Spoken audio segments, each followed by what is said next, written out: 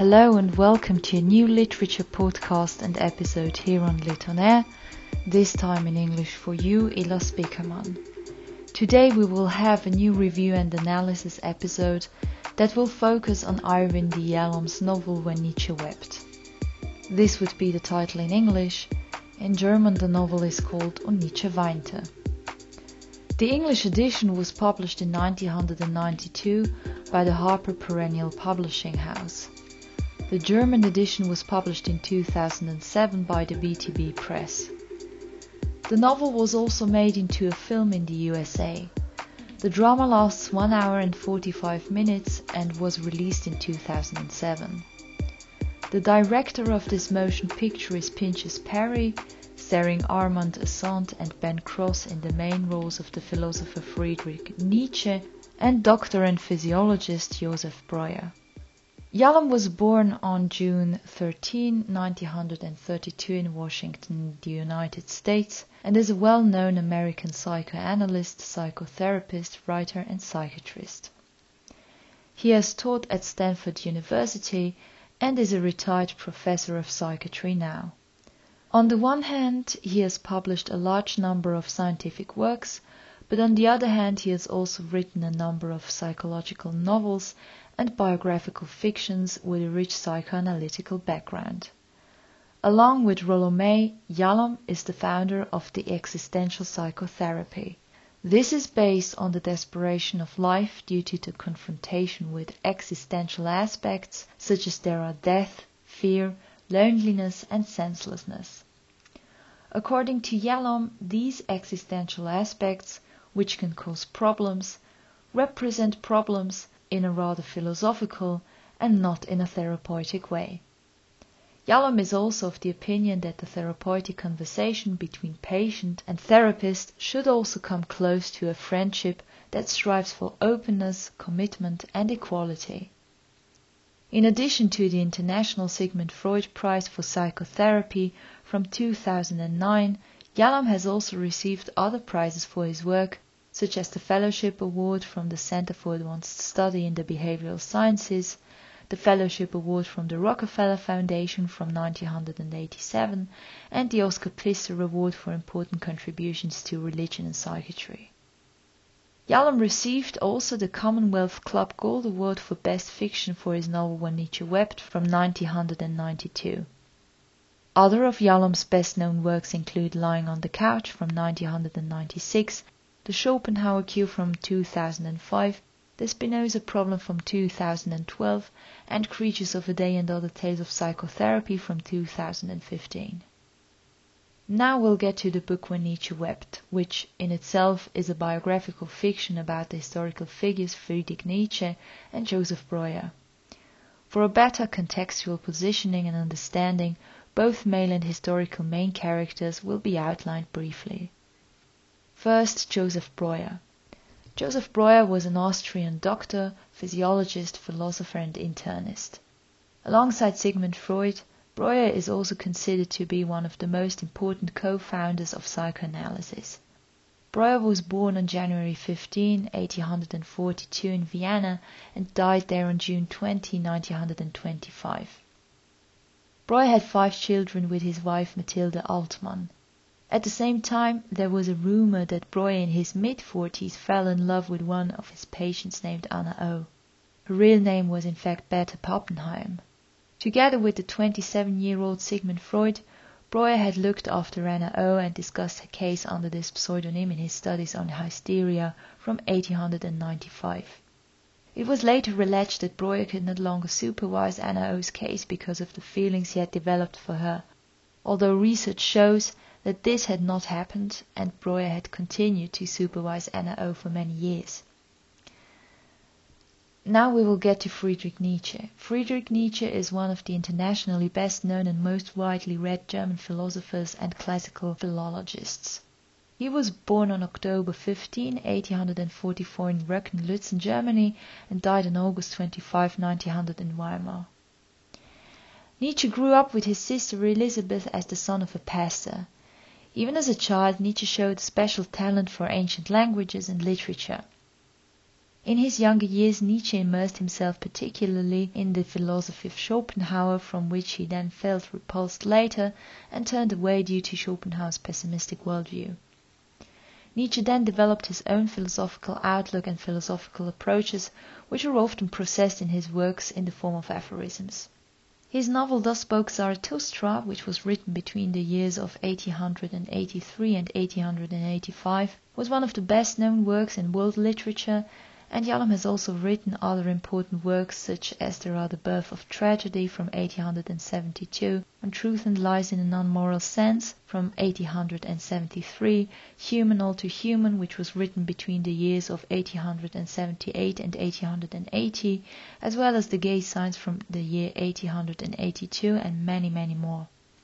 Nietzsche had an intense friendship with Lou Andreas Salome, a Russian-German general daughter and curious philosophy student, and the German doctor and philosopher Paul Rée.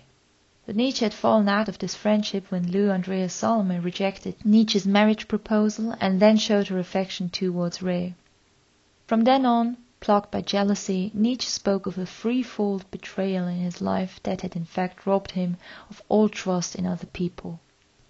Yalom's biographical fiction, dedicated to Nietzsche and Breuer in a total of 22 chapters, describes the fictional encounter between two historical personalities that actually never happened. This encounter takes place in Vienna around the year 1882.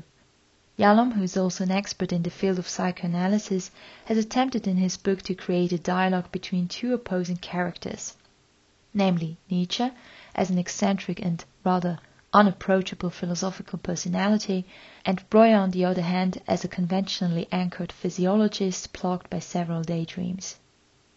In this dialogue, Yalom lets the two main male characters in their mid-40s talk to each other about their historically known problems and reflect upon them. The abundance of biographical background knowledge and knowledge of documented relationships between the two main characters and other historical figures that Yalom incorporates into his novel makes the fictional dialogue between Nietzsche and Breuer, that takes place in Breuer's practice, very authentic, convincing and tangible. In addition to Breuer's wife Mathilde, Sigmund Freud and some other family members from Breuer's side, Yalom also includes historical figures from Nietzsche's side, such as there are Lou Andreas Salome, Elisabeth Förster Nietzsche and Paul Rée in their equally accurate biographical relationship constellations. For example, the one between Lou Salome and Elisabeth Förster Nietzsche.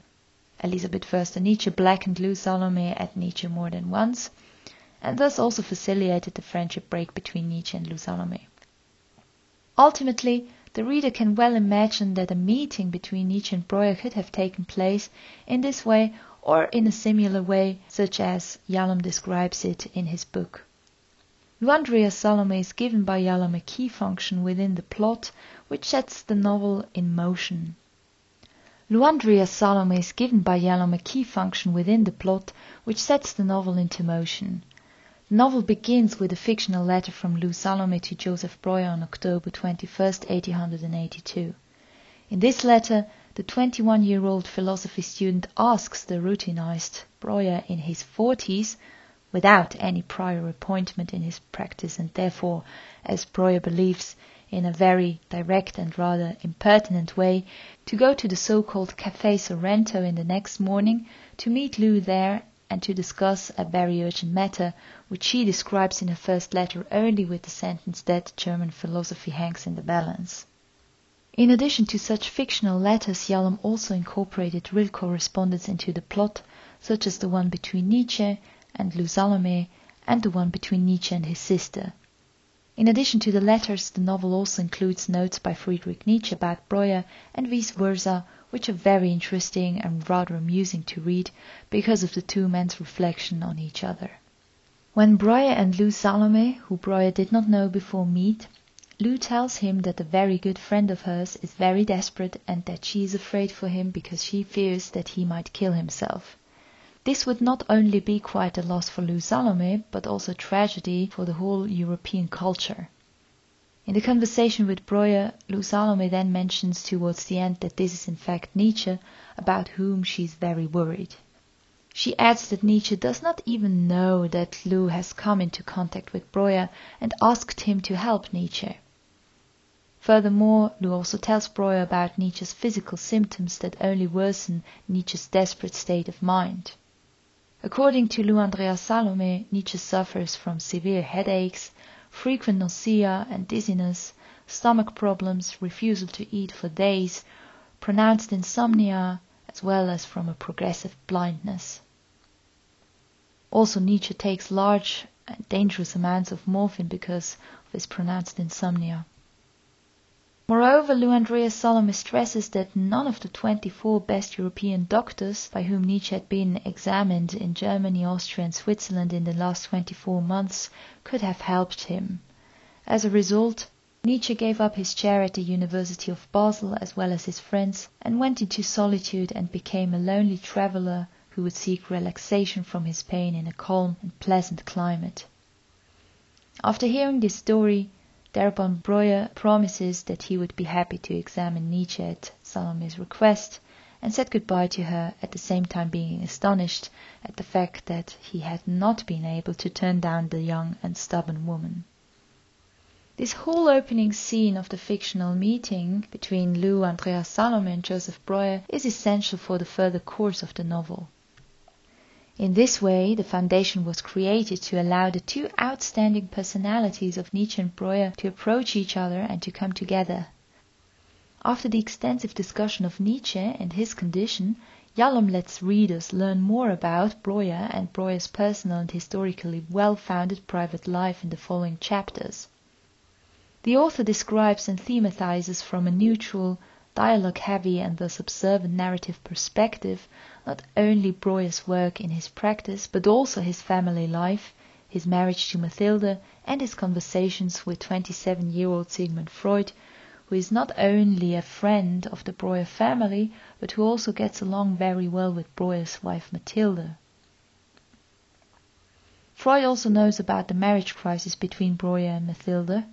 However, Yalom shows how much Breuer's private life and marital crisis are in fact overshadowed by Breuer's constant daydreaming and secret obsession for his former patient Anna O, about which Freud also knows and occasionally talks about with Breuer, even if not very in depth. Anna O was, according to Yalom, moved to another clinic not so long ago and is being looked by after a different doctor there, which personally also troubles the jealous Breuer.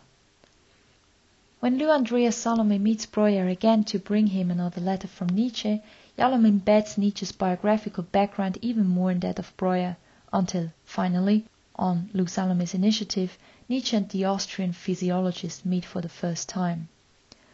After Breuer decided to receive Nietzsche under the pseudonym of Eckhard Müller at Lou Salome's behest, she confirmed to Breuer in a further letter also the arrangement with another instance she named Professor Overbeck, by whom Nietzsche would be persuaded to meet Breuer in his practice because of his illness. And when it finally comes to the essential meeting between the two men, Yalom breaks with the usual concept between therapist and patient. At this point, Yalom allows decisive aspects of his existential psychotherapy to flow into the conversations between Nietzsche and Breuer, which do affect the whole plot gradually, but unfold their healing catharsis at the end of the novel. Until then, the reader is confronted under Yalom's break with conventional therapeutic concepts during Breuer's and Nietzsche's conversations with the following questions. Who is the patient? Who is the therapist? Can a final answer be given to the oscillating positions assigned to Nietzsche and Breuer? And what would such an exchange mean for further concepts of psychoanalytic and psychotherapeutic science? Ultimately, with his novel When Nietzsche Wept, Yalom creates a timeless masterpiece and an international bestseller based on a very precisely presented biographical background and numerous interwoven decisive and important aspects of psychoanalytic and psychotherapeutic practice. At the same time, the fictional encounter and fictional conversation represent an incomparable and exciting deepening and interweaving of Breuer's psychotherapy and Nietzsche's philosophy. Yalom's novel received quite a strong reception in Europe, the Middle East and South America, as well as in the United States, and it was even performed as a play in Brazil and Argentina. In 2009, the work was honored by the city of Vienna with the Ein Stadt ein Buch festival, at which several hundred copies were distributed to the festival visitors. In 2010, when Nietzsche Wept received the Saint-Maur Livre de Poche Award in France. So, that's it for Irving de Yalom and When Nietzsche Wept. A little foretaste of what to expect if you want to read the book, and on the other hand, we unfortunately have also come to the end of another review and short analysis episode of Lit on Air. Again, the next episode is already being planned, therefore stay tuned, have a nice evening, and see you next time here at Lit on Air.